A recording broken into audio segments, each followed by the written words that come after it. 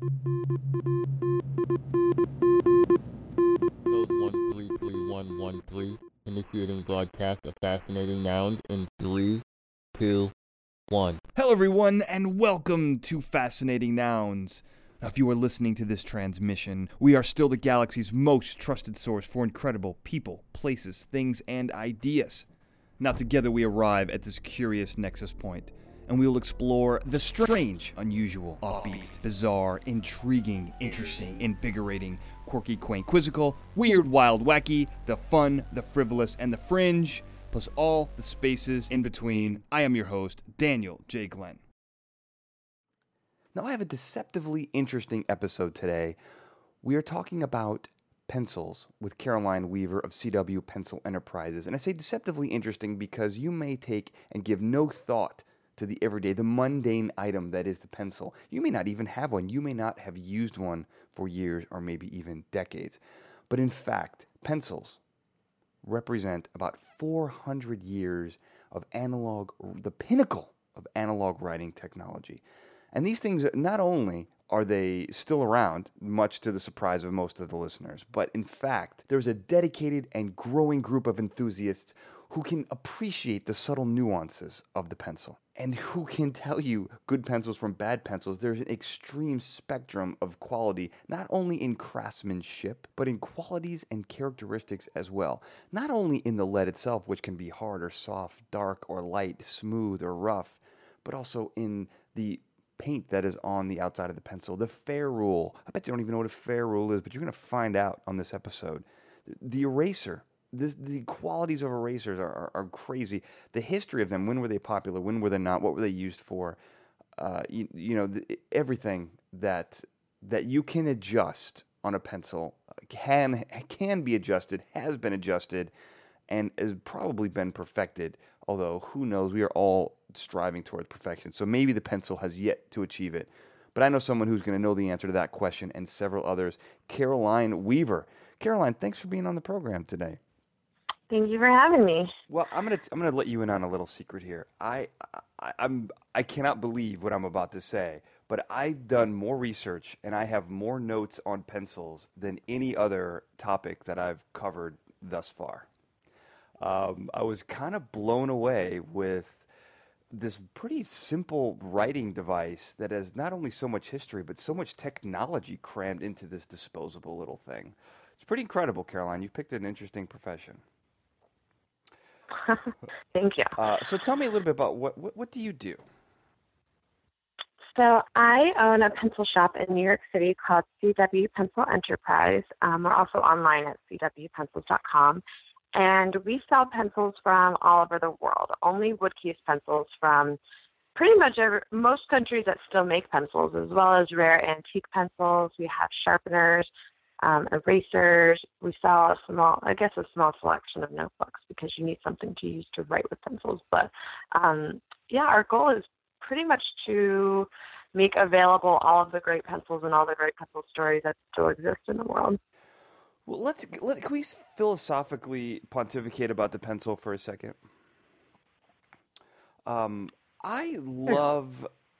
Here's why I like pencils. I like pencils because it's this finite piece of material that you can create with, and as you create, it is destroyed. Like the actual creative energies are thrust upon the page.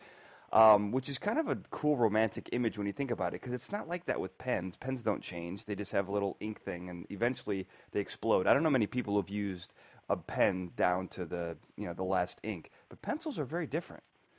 People use them all the way down. And I think you had a good line in one of the interviews that you did, and you said that what's kind of interesting about a pencil is that the amount that you sharpen it is exactly equal to the amount of work that you've done. Which is kind of cool when you think about it. It is. They're indeed very ephemeral objects. And they're erasable too, which is my favorite part of these things. Yeah. Now you can't erase anything else. Now it's been said that no single person knows how to make a pencil. Do you think that's true? I think if we're talking in the context of that essay called iPencil, I would assume not, because there isn't a single person who knows how to harvest cedar, mill graphite, find the clay to use in the graphite, make the ferrule that goes on the pencil. There's nobody who knows how to do every single one of those things and can come up with a pencil as we know it as the final result. But I'm sure there are people who would argue that, but I know I certainly couldn't. No, I think you said in one of the interviews that you could make a pencil. So you're saying that you can't make a pencil. I mean, I could make a pencil if I was given the raw materials, absolutely. But I definitely don't know how to cut down a cedar tree. I don't think I'd be comfortable doing that. Well, you don't need the whole tree. You just need a branch. You just need enough wood to make a pencil, right? You can do that. You need enough for like a slat, which is a slat is about, it's about 4.5 inches wide and about 7 inches long. So I need a slat that size. I'd have to find a pretty big branch, which would require somehow climbing the tree or using a crane. So I don't know that I'm comfortable doing either of those things. I don't know. I'm not going to try anytime soon. But if given the raw materials, I would be more than happy to give it a whirl. Well, I don't know you very well, but I have the utmost confidence that if you put your mind to it, I think you could get a cedar branch. You could harvest that. Thank you. I think if I really wanted to, and I was prepared for the injuries that might come with it. Well, it is a complex process. We're going to get to in a second, but it's kind of interesting if you go far enough back in history. I mean, some single person must have created the pencil. How do you think that kind of came to be? The modern pencil, as we know it, actually took about a century to come to.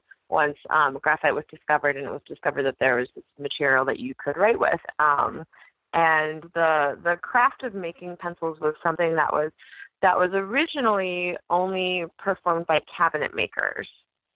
And it was a really simple process where they would just cut the raw graphite into this kind of like rectangular stick, and they would sort of glue it into 4 pieces of wood that it kind of resembles like a flat carpenter's pencil.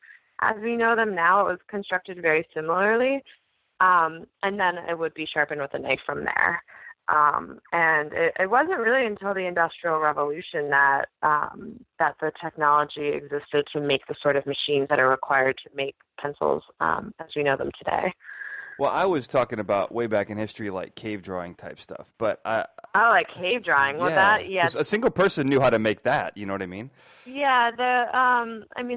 The history of when graphite was actually discovered is a bit blurry. There's no solid proof to support that it was discovered any time earlier than the late 1500s when it was found in England. But a lot of people credit the Egyptians for that. Apparently they knew what was up and they found some graphite and figured out that they could write with it. And I'm not really sure how they used it even. There's just no proof. I didn't know that. So the Egyptians, they discovered graphite? How did that work? According to history, it was discovered in the late 1500s in England. It was found in a mine there, and they thought it was some form of lead because of the way it looks, so they called it black lead, which is where it comes from that we call the graphite in a pencil lead. It never actually contained lead. But that, according to history, it wasn't discovered until that. But there have been a few people who have argued that people knew about it before then, but there's no solid proof. I got you. Well, let's talk about history, because the history is pretty interesting. Because, like you said, they stumbled upon in England, and there's a great pencil museum in England right next to the original deposit. But I guess they found the largest graphite deposit ever in this particular spot, and then they, I think it was used as a lubricant for cannonballs, which is why it was so valuable. Why did they say that, hey, this stuff here that we also use for cannonballs, let's write stuff with it? How did that kind of happen? Well, the very original, because when they found it, they realized that it's kind of like it's a kind of almost like chalky, really like smooth object, and so originally it was used to mark sheep. because they figured that it can rub off on things. And so that region of England, there are a lot of farms. And so farmers used it to mark sheep, and then they realized that it was a great lubricant and used it for cannonballs and other things. And yeah, I think it kind of started with the sheep when they realized that you could write with it, and then it was sold in like just chunks in markets, marketed towards artists because they could draw with it, especially painters, because they could mark things before painting it. Well, now how do they mark a sheep with that? Wouldn't it just come off when they took the wool off, or did they mark it like on the forehead, or how did that work? It would come off when they took the wool off. I think it was used mostly just temporarily. Yeah, because I can imagine even if it rained, it would be hard to wash it out of their wool. It would be so tangled up in there, and graphite is pretty waterproof. Well, it's funny that you mentioned that they sold this to painters, because one of the little tidbits that I found was that the word pencil comes from a French word, pensile, which means little paintbrush. And that comes from Latin, which means little tail. I don't know how that kind of worked into it, but little paintbrush, that's pretty poetic. Yeah, it really is. And it's also actually in the same sentence, it said that at the time there were still many different types of graphite that they used, so they must have had some way of changing the darkness. Do you know a little bit about the graphite? How did they adjust, like how dark it is, how hard it is? When did that technology come into play? So that didn't really, I guess didn't really happen until I guess, who was it? Nicolas Conte was commissioned by Napoleon during the war to come up with a way for them to make a pencil, because England and Germany wouldn't sell them pencils anymore during the war. And so and the thing is too, that at this point in time, the finest quality graphite was coming from England. So if you wanted to make a pencil that was pure graphite, you could only do it with English graphite, because any other graphite would just fall apart. And so because they didn't have access to English graphite, they used graphite from other countries where it had been discovered at this time. And he found a way to grind it up and mix it with clay, because clay could kind of work as a binder to hold the graphite together so that it doesn't fall apart if it's lower quality graphite. And he fired it like you'd fire pottery in a kiln to create sort of like graphite sticks, which was the beginning of the process that is used to make pencils today. And then from then on, they figured that if you use a different ratio of graphite to clay, you get different hardnesses. It looks different. It feels different. It erases differently. And from then, the drawing scale, the H&B scale, was developed. Well, I think I jumped ahead of myself, because you brought up an interesting point there, is that this process, which I think was right around 1795, of firing all the graphite and everything, that is still in use today. And one of the other things I wanted to mention is that I think it was in 1560, there was an Italian couple that basically hollowed out juniper wood, put the slats in there, and then took another set of slats, empty slats, put it on top, and kind of sandwiched the graphite. And that was the first time that happened, and they glued it together. And that's still, 400 years later, we're still using that exact same process. It's kind of amazing that all these things were kind of perfected 400 and 500 years ago, but there hasn't been any real major advancements, I guess, in that in 400 years, right? Not really, no, not really, since machines were developed to do it. Nothing has really changed. Even the machines used in pencil factories are the exact same type of machines used 100 years ago. That's crazy. Yeah. So do you know a little bit about how the American pencil kind of thing came into being, the American pencil establishment? So the pencils weren't really made in America until the late 1800s, which is kind of like the heyday of the pencil. It was when they first really started coming up with ways to make machinery to make it, and became a more commercial object. And at that time, it's kind of up for debate, like which came first and kind of the order in which these things happened. But Joseph Dixon, who's American, started using, he had a crucible company here on the East Coast, and he was using graphite in his I guess company already, and he was using graphite from Fort Ticonderoga. And because he had access to graphite, he thought, well, maybe he'll try to perfect the pencil and kind of make a better version than what they were making in Europe, because at the time you could only really get pencils from Europe. And he was one of kind of the founding fathers in developing really, really sophisticated machinery to make a lot of pencils. And he started making the Dixon Ticonderoga, which is the pencil that we know the most in the U.S.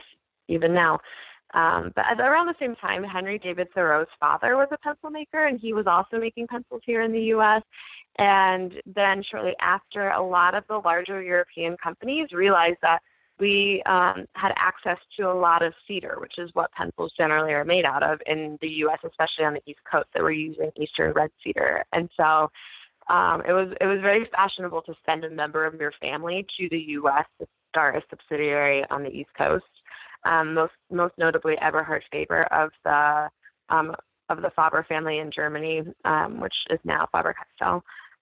He came over and started a factory here in New York City, making pencils in, I guess, the very, very early 1900s.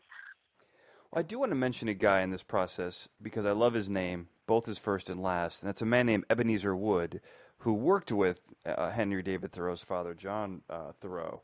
And he kind of perfected an earlier guy, John Monroe's process. But I love that his name's Ebenezer. I love that his last name is Wood, which makes a lot of sense. And he kind of made the process more efficient, right? Yeah. But he kind of is lost to the annals of history, mostly because I think he's overshadowed by John Thoreau. But I just love the name Ebenezer. I didn't actually know people were named Ebenezer. And so when I read this, it's like, that's pretty amazing. Yeah. And so why cedar? Why is cedar the wood that people go after? Well, cedar is plentiful. It's also not as hard as most woods, which means that it can be sharpened a little bit easier. But the wood grain in cedar is also pretty tight, so you don't have really a lot of issues splitting or with it flaking or anything like that. And because it's generally and always has been pretty plentiful, it's pretty inexpensive as well. But I think mainly it's because it's easily sharpenable. It doesn't dull a blade too fast. There are a couple of pencils made these days that are made out of different exotic woods that are much, much harder and much more difficult to sharpen. You'll dull your blade after sharpening it 5 times if it's a much harder wood. Wow, what's the hardest wood that's being used currently? Modern pencils? There aren't really a lot of examples because not many people have tried. There's a company in Switzerland called Caran d'Ache that comes out with a limited edition set of 4 pencils every year. They've been doing it for about 5 years now, and each pencil is made out of a different exotic wood. And some of those have been quite hard. They also manufacture a pencil that's part of their permanent line called the Swiss wood pencil that's made from beechwood from the Jura forest. And that's pretty hard. It's definitely, I get a lot of emails from people who are confused by it and don't understand how they should sharpen it. But it is much harder. It's much harder to sharpen, but it's nice because it has a bit of weight to it. The thing about pencils made out of cedar or linden or any other wood that's common for pencils is that it makes them really lightweight. And so anything made out of a harder wood has a really nice weight to it. It's kind of nice when it's heavier. It feels good. What's the name of the company with the limited edition? Caran d'Ache. Caran d'Ache. Do you carry that pencil? It sounds like a Beverly Hills Rodeo Drive type of pencil. We do sell it. It's one of our best sellers, actually. Oh, no kidding. Yeah. So now let's go from the penthouse to the outhouse here really quickly. The Dixon Ticonderoga pencil. Now it's got that kind of created that distinct yellow school pencil kind of iconic look. Do you know where that was created? Because I don't think he invented that, did he? No. That's a question that's not easily answered because there are multiple stories that explain that, but not really one that is more true than the next. That's the thing about a lot of the stories about pencil history is that because similar things were happening in Europe and in the U.S. while these things were being established, and there wasn't a lot of communication happening because there was a lot of competition. It's really up for debate which story you want to believe, but a lot of people credit to this is a story I choose to believe, is that it the first drawing pencil that was marketed as a drawing pencil in multiple hardnesses was made by a company called LNC Hardmoose, which I think at the time was based in Austria, though they may have been in the Czech Republic. And they made a pencil called the Koh-i-Noor 1500, named after the Koh-i-Noor diamond, and it was painted yellow. And this pencil kind of became the standard for really, really high-quality pencils in the world. And so other companies started mimicking that by painting everything yellow because it was meant to be a color that distinguished quality. And the Americans kind of picked up on that and ran with it. Well, now, why were people painting them anyway? I mean, did anyone really care if they were painted at the time? Initially not, but I think it's first of all a vanity thing, and as there started to become more and more competition in the pencil industry, pencil makers started to get really creative about finding a way to distinguish their pencils, and also just because of the process of making a pencil, unless you sand the wood really well, it'll get splintery, and nobody wants to write with a splintery pencil. And so either you have to finish it some way, even if you wax it or finish it with something clear or paint it. It's just I'm not entirely sure why that became the standard, but that's what I would assume from what I know. Well, yeah, I wonder how did Dixon Ticonderoga become like the school pencil? How did the yellow pencil become the iconic American pencil? I'm not entirely sure. It's the Dixon Ticonderoga, as far as I know, was the first American pencil ever painted yellow. And because Joseph Dixon was a very wealthy man, and because he put so much money into perfecting his machinery, he could produce more pencils faster than anybody making pencils in the U.S. at the time. And so his pencils became really widely known just purely because he could make more of them faster, and they were the most readily available. The Dixon pencils weren't terribly popular once a lot of other companies kind of caught up and started making pretty much different versions of that pencil. The Eberhard Faber Mongol 482 is a good example. The Venus Velvet was another really popular one.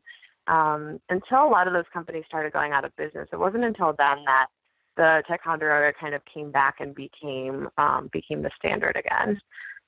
As everyone else kind of went out of business? Yeah, a lot of there was. Yeah, I guess kind of after the 1960s and 70s, a lot of companies were merged or bought by other companies, or a lot of these European subsidiaries in the U.S. were merged into their original founding companies, and then the pencil industry in the U.S. unfortunately has kind of been dwindling since then. Well, there are a couple factories that still make pencils here, which is good. Yeah, there's three. Oh, there are? What are the three? Mm-hmm. There is Musgrave in Tennessee. They've been around for 100 years, actually. This year's their anniversary. And there's they've been around for a while. And there's a company originally called J.R. Moon, that's now owned by a bigger company, and it's called Moon Products. It's also based in Tennessee. And both of them, they have a factory where they make pencils, but they import their graphite cores and their ferrules and their erasers and all of that. So they mostly just assemble them in the U.S. And then there's a company in Jersey City, actually, that was founded in the late 1800s. It's one of the only sort of original pencil factories left in the U.S. And it's still family owned too. I think it's fifth generation family owned. And there's a lovely man named Jim who's at the helm these days. But they make their pencils entirely in-house, start to finish. And they make mostly drawing pencils these days, but they have a couple of really awesome older model yellow writing pencils that I think a lot of people don't know about. What's the name of the company? General Pencil Company. That's a pretty generic name. That is a name that would have been great in the 1800s. Yeah, definitely. The General Pencil Company. Well, that's pretty amazing. Do you carry any of these pencils and these American pencils? Oh, yeah, we carry all of them. Oh, their whole line? Yeah. Oh, wow. For the most part, yeah.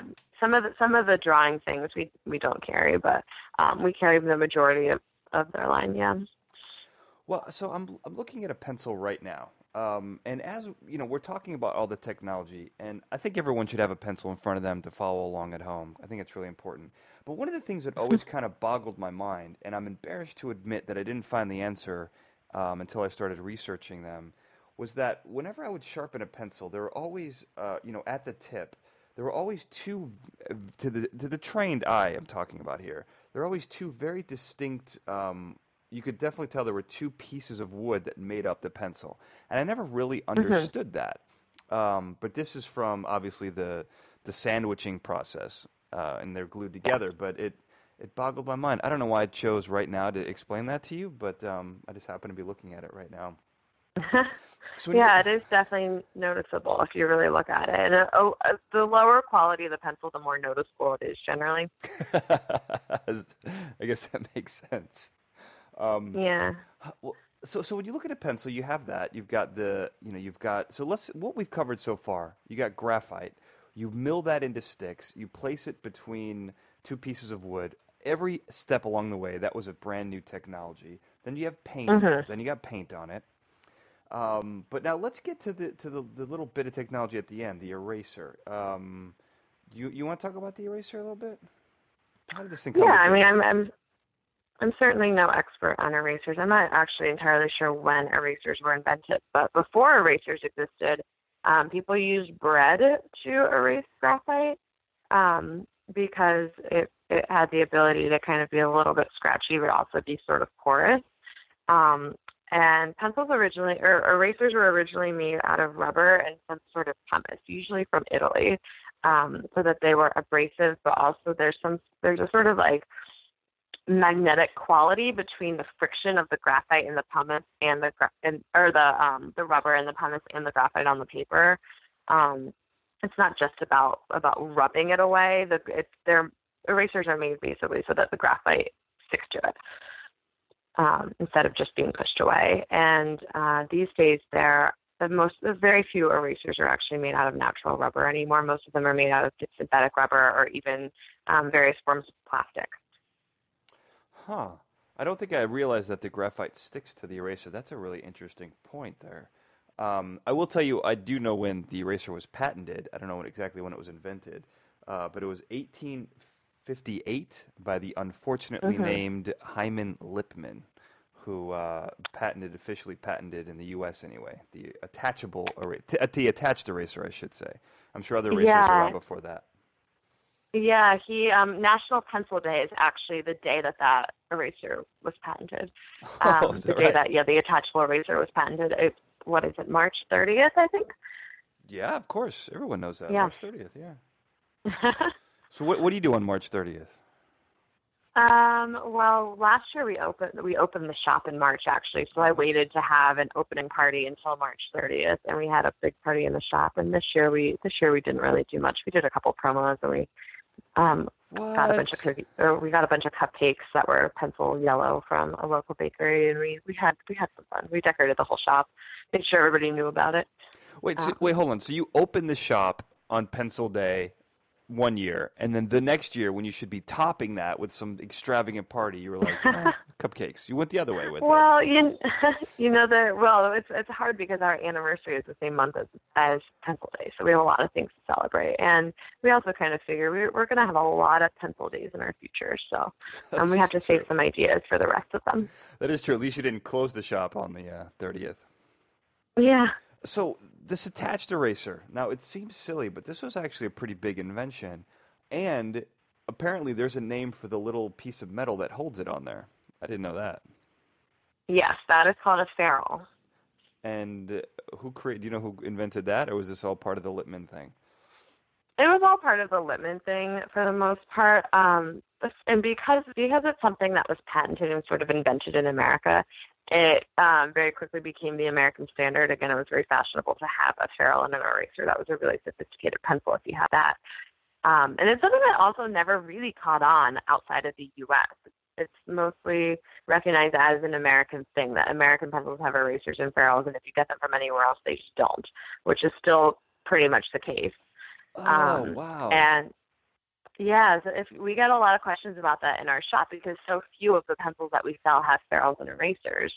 And there's no real explanation for that. It really just never caught on. It makes the pencil more expensive, of course, but everywhere else they're just used to carrying around a separate eraser, or maybe they just don't erase as much.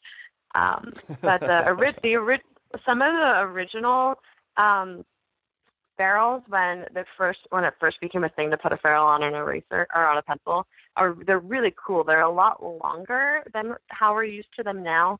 I have quite a few in my collection that are that way. They're very long, and it also became sort of a thing, especially like early 1900s, also kind of mid-century, for companies to have very decorative ferrules. That was a way of setting themselves apart from the rest of pencil brands. A lot of them had, for example, the General Semi-Hex always had a lavender painted ring around their ferrules, and that was a way of knowing that it was an authentic General Semi-Hex. And the Eberhard Faber Mongol was always a darker color. It was black and had a gold ring around it that was painted.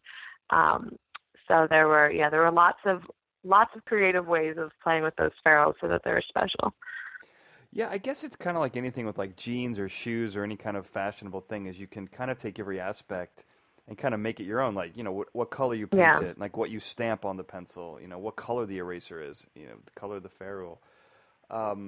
It's funny. Maybe I just erase a lot. I don't know. Maybe I shouldn't be admitting how many mistakes that I make, but I've never found that the amount of eraser that you're provided with a pencil is ever enough. How do you feel about that? Or do you always use separate erasers? I always carry a separate eraser with me. If I have an eraser on my pencil, I'll use it. But I honestly don't use erasers that much unless it's something that I really, really never want to see again. I don't erase it. I just scratch it out with my pencil.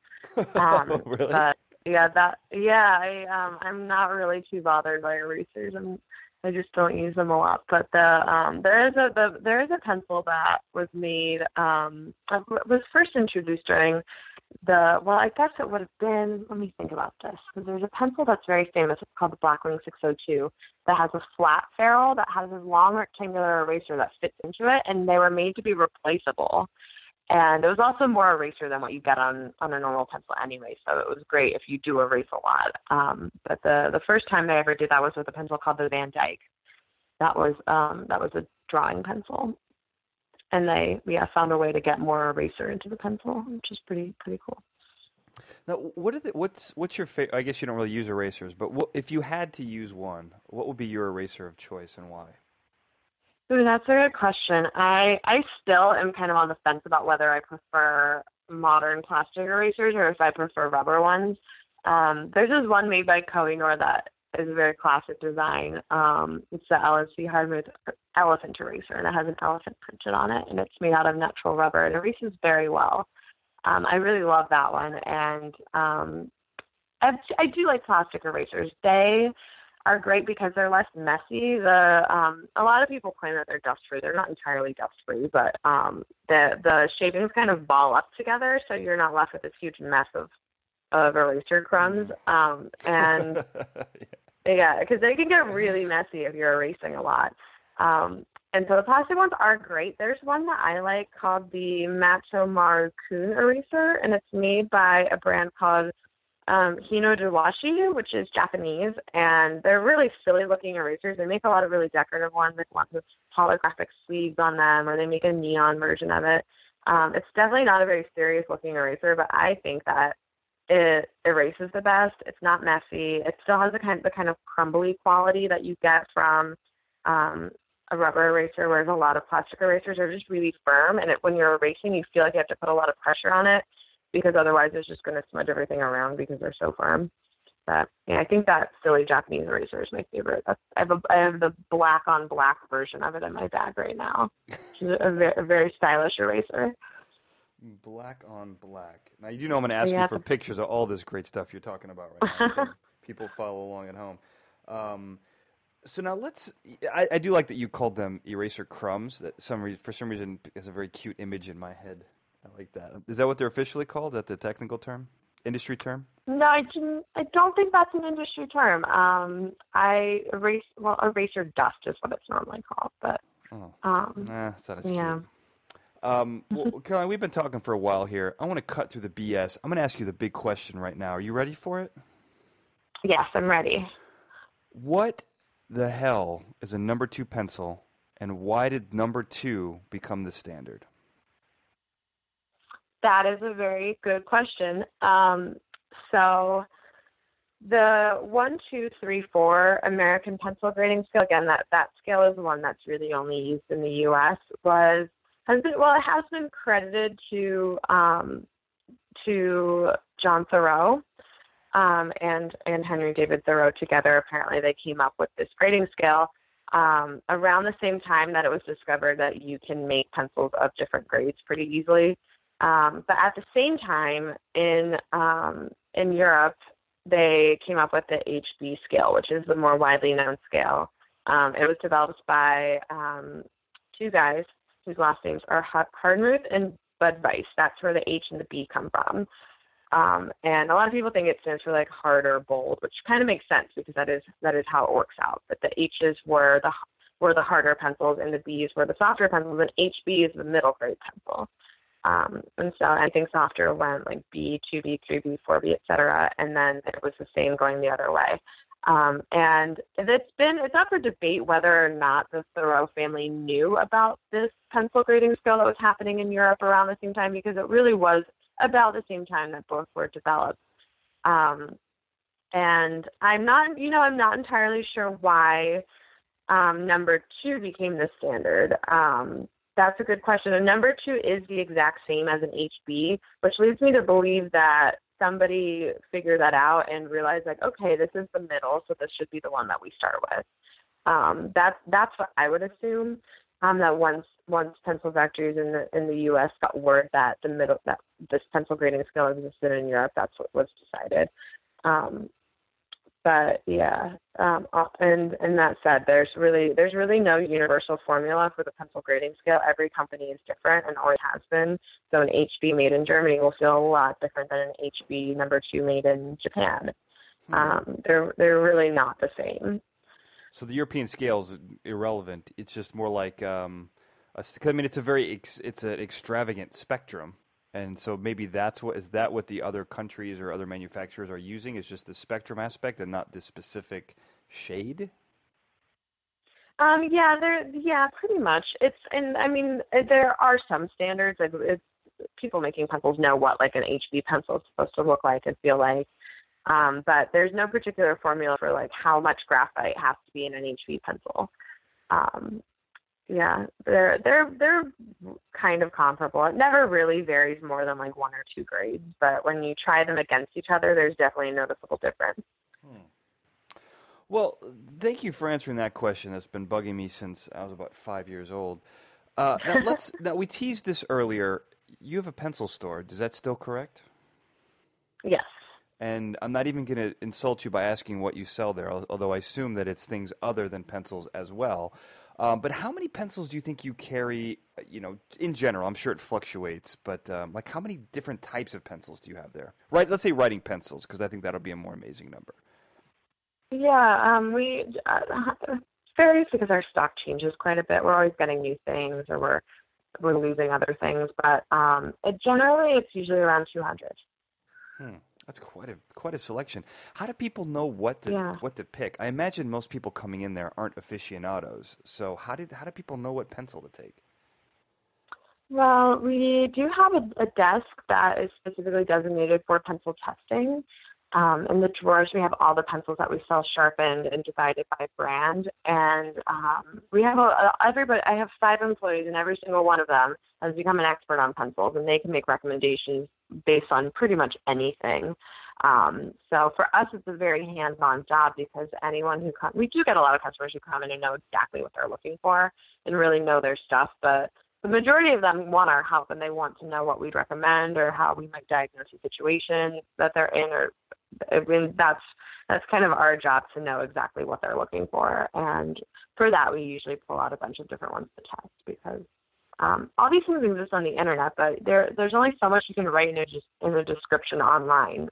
Nobody's ever going to know how it feels like until they try it. And so even when people are new to pencils and they email me wanting recommendations, I'll give them like 10 recommendations and tell them like the best thing you can do is just buy one of each and try them and see what you like and kind of hone in on what you're looking for. It's amazing. I mean, are there a lot of pencil nerds out there, like people who really know like the intricacies of a pencil? Because I got to be honest, if you gave me 5 pencils and said write with them, I couldn't even tell you the differences or why I would choose one over the other. Are there a lot of people who know that inherently? Yeah, there's a huge community of pencil nerds out there, more than I even anticipated before I opened the shop. And yeah, it's really funny. I also get a lot of emails from people who are just excited that the store exists, and they're always like, oh, like I really thought I was alone and didn't realize there were all these other people. And there really is. There's a podcast called Erasable. That's a podcast that's just about pencils. And they have a pretty impressive online community of people who just talk back and forth on Facebook and online about pencils all day long. It's pretty incredible. And apart from that, like there are a lot of industries in which people still use pencils on a daily basis, and a lot of people who are just stubborn and prefer pencils over anything else, who have developed opinions and have a favorite and are looking for like a different one to try, or something that's comparable, or something that's for a particular purpose. And yeah, I think just about anyone that I've had come into the shop who sits down at the test station after sitting there and trying pencils for a good 5 minutes can understand why they're all different. Wow. You know, I got to tell you, this is what you do impresses me tremendously. I'm going to tell you why. I think. Well, let me ask you one other question first. So your shop in New York, I read it in an article. You said you wanted it to kind of be discovered, for people to stumble across it, almost like the magic shop in the Gremlins movie. Is that still true? Mm-hmm. Is that kind of what your philosophy was? Yeah, I was opening a shop in New York where rent is really expensive, and I was also opening a shop that didn't exist already. So there was very little market research I could do. And I decided from the beginning that I could open this shop in a really trendy neighborhood in Brooklyn, but it would be kind of expected in a place like that. And it would have people would kind of see it as having a different identity if it was in a neighborhood where you expect to find a specialty shop, or expect to find something that could be classified as like trendy or kind of twee. And so I live in Manhattan. I live in the East Village, and I love this neighborhood, and I love this side of downtown Manhattan because it is definitely gentrified. I'm not going to say that it's not gentrified, but it still has a lot of character and a lot of diversity, and there are just people on the street all the time. It's highly trafficked. There are just people around all the time, and I was drawn to this particular street because it's not a street that you would probably like intentionally go to. It's the type of street that you would walk through on your way to someplace else. And it's also great because we're facing a park, and the actual street isn't busy. There are kids playing in the street, and we have neighbors who we know, and that's everything I wanted in a neighborhood for my shop. I want people to either just be surprised by finding it when walking by on their way to somewhere else, or I want people to come to the shop specifically because they want to come to the shop and then discover a neighborhood they didn't know existed. And I think we kind of fulfilled that. The street has become much cooler since we opened. It's funny, right around the time when we opened, a lot of other businesses did too. It was timed perfectly, and none of us knew that the other businesses were opening, so it was kind of perfect. But yeah, I don't know. I never want to have a huge pencil empire where I have 10 stores in really fancy neighborhoods all over the world. That's not really my plan. Well, no, I guess what impresses me is that, and follow along with me here because I will come to a compliment. You've opened up an extremely niche market with an out-of-date technology that people rarely use anymore. You specifically chose a neighborhood that no one would go to knowingly. You purposefully avoided a place that would be popular and have foot traffic, which is exactly what a store like this would need, would be foot traffic. which is all any business person would tell you that you would go out of business in the first 3 months if you were lucky. And you have thrived, and you've created like a phenomenon. I mean, I don't know if it's because of all the press you've gotten, or because you just know how to run a store, or you're a secret savant genius, or just extremely lucky. But you've turned this into a phenomenon. I mean, it's an incredible, when you look at what you've done and the amount of press you've gotten, and how many, and I assume how much business that you do. You're like the little engine that could. I mean, it's pretty impressive. You know what I mean? Thank you. Yeah, I think it's a little bit of all of the above, honestly.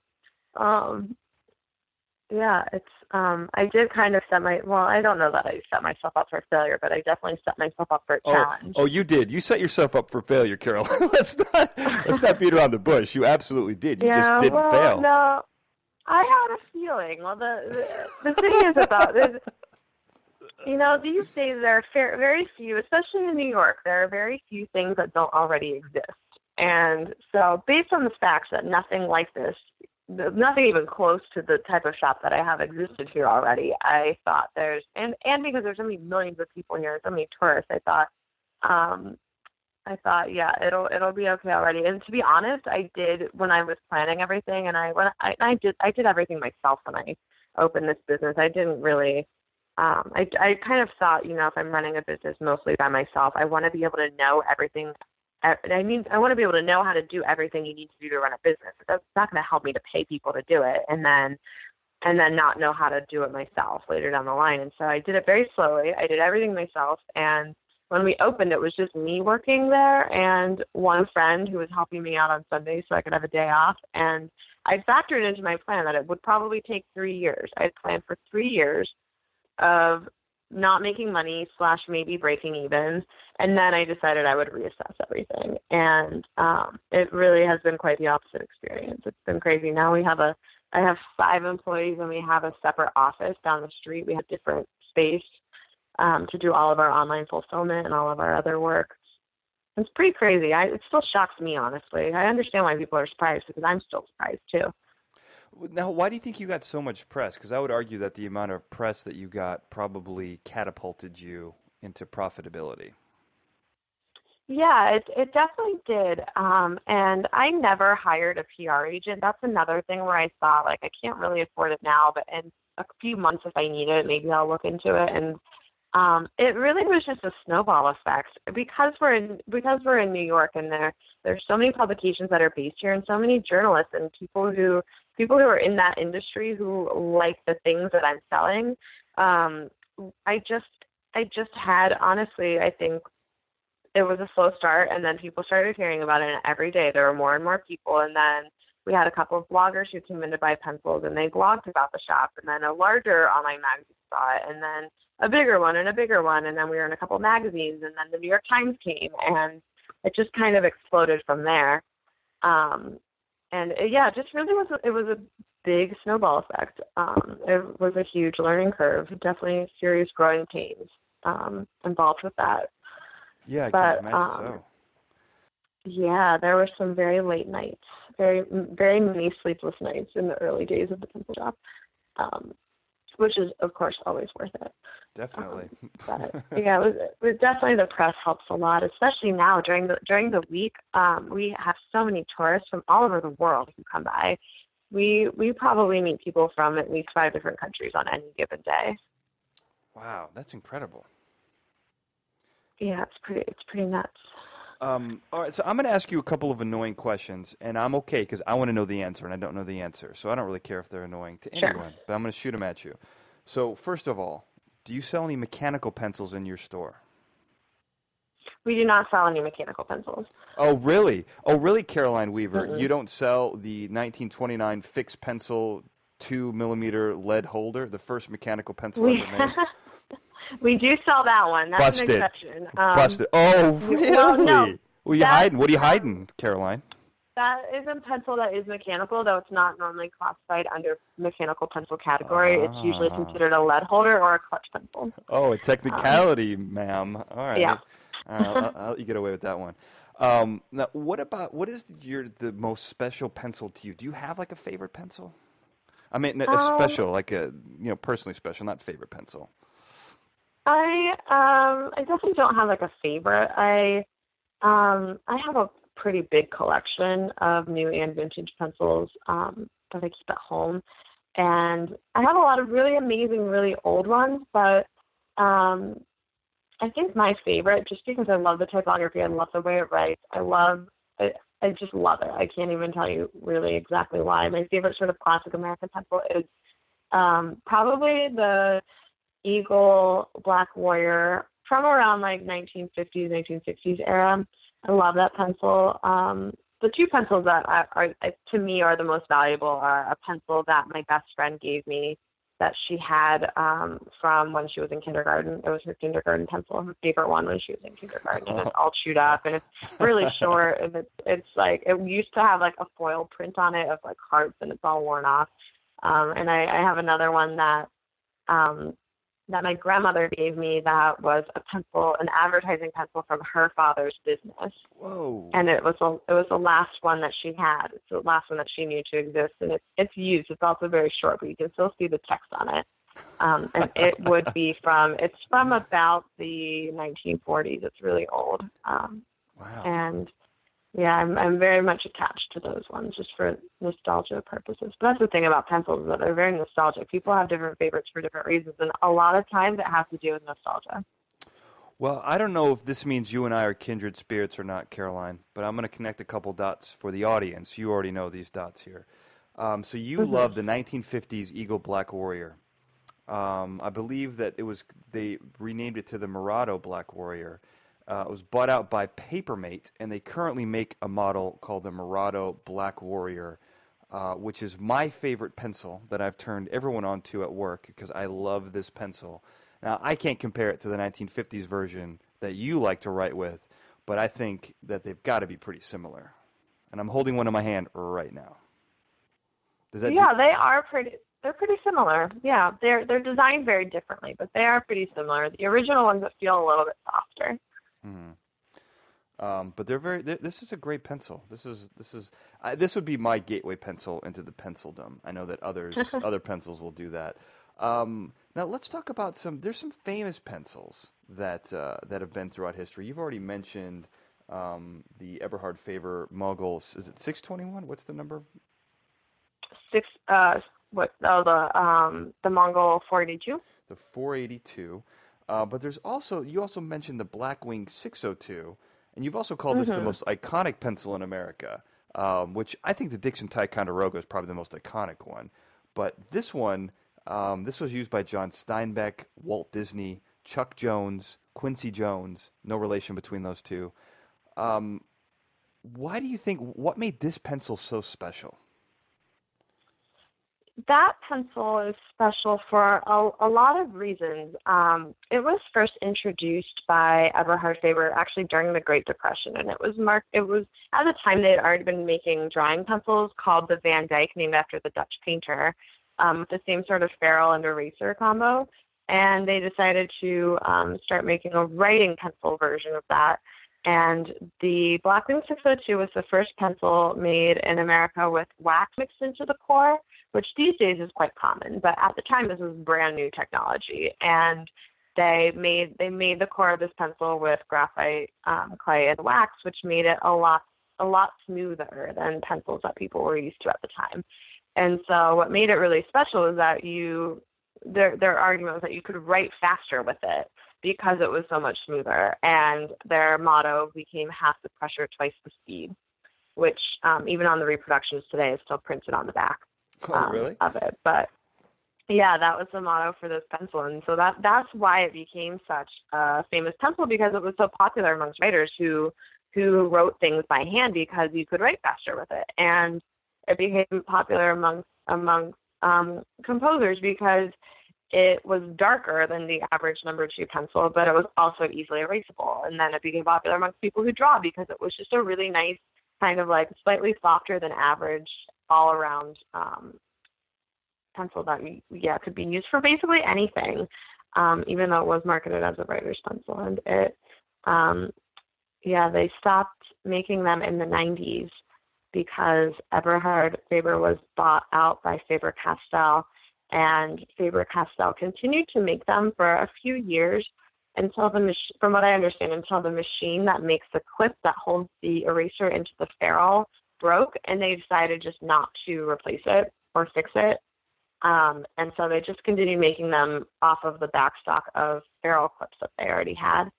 And it was discontinued after that. And people kind of lost it because there were so many people who were addicted to this pencil and would only use it. It was just such like a cult favorite. And yeah, I know a lot of people who have huge stashes from around that time because they were worried it would never come back. But it is back, isn't it? It is back, yes. There's a company in California called Palomino, and they make kind of I call it a reproduction. They make a reproduction of the original Blackwing 602. They're actually manufactured in Japan. And they are pretty close to the original. They're a little softer, and I'd argue that the point retention isn't quite as good, but they are pretty close. And they make a couple of other grades. They make the Blackwing Pearl, and then they make one that they just call the Blackwing that are both a little bit softer, really great for drawing. And I think that it was about 10 years ago that the patent expired for the Blackwing 602, and they acquired it to make their own Blackwing 602s. But it's great that it exists again. Yeah, it's a pretty cool looking pencil. I mean, I don't know, besides mechanical pencils, it seems like as far as the old wooden graphite version, that's like the pinnacle of technology with that one. There's a lot of good stuff. Yeah. We often refer to it as the gateway pencil because a lot of people come into our shop and are initially drawn to it because of the way it looks. And then once they try it, they realize it's really amazing. And I think that pencil these days is most people's introduction to fancy pencils. That pencil will definitely get you hooked. It's a pretty cool looking pencil. So if you could design a pencil from scratch, this is the Caroline Weaver 001, or you can put whatever number you want. It's your pencil. What would go into it? What would it look like? Well, the core that I would put into it would be the core of the Caran d'Ache Blackwood Jumbo Pencil, which is this jumbo pencil that has an amazingly buttery core. It's really dark. It's really smooth. It's not smudgy. It's just the best. And I would make it out of a wood that's a little bit. It probably doesn't exist, but I would want a wood that's heavy but easily sharpenable. I'm not sure if that exists. I might have to design a new species of tree. And I would definitely have it lacquered the Japanese way. In Japan, they paint all the pencils more than 10 times. They have more than 10 coats of paint on them, which is nice because if it's hexagonal, it makes the edges on the hex a little bit smoother.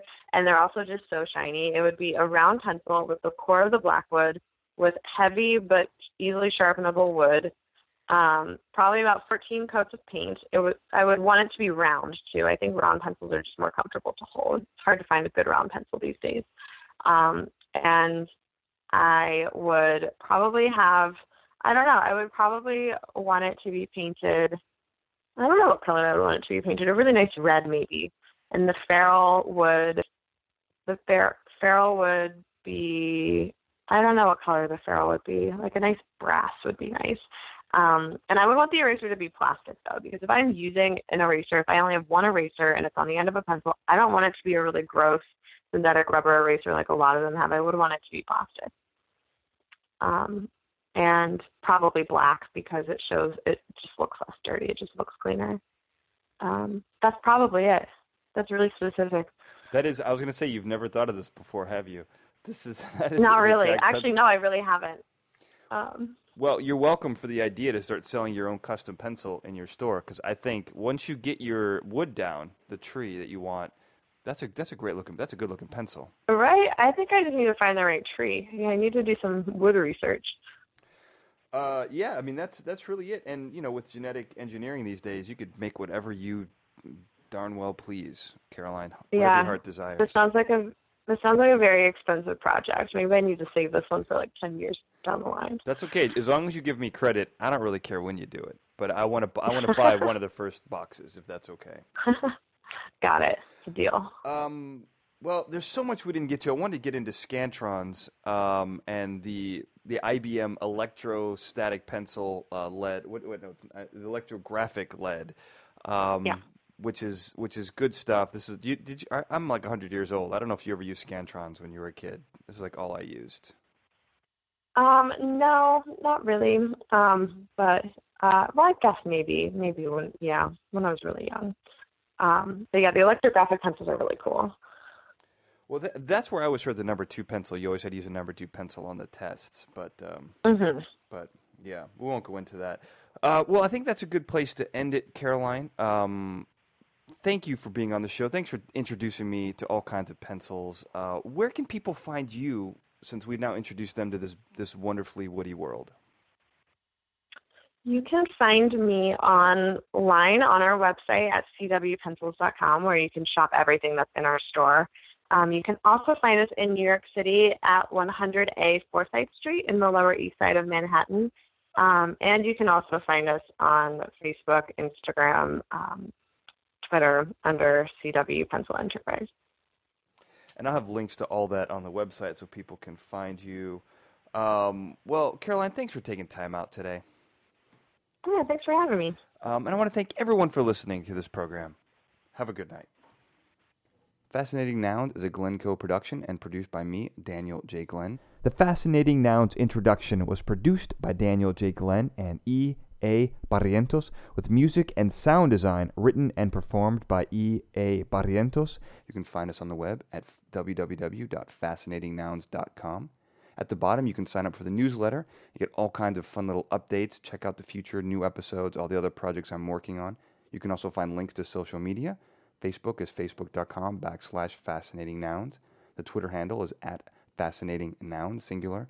Same thing with Pinterest. If you want to check out all the pictures that we put up for this show and for others, the username is pinterest.com/fascinatingnoun. And of course, for the video extras, you can check out the YouTube page. Go to the bottom of fascinatingnouns.com and click on the YouTube link. And if you want to follow me, Daniel J. Glenn, on Twitter, I'm @DanielJGlenn, and on Instagram, I am @TheDanielJGlenn.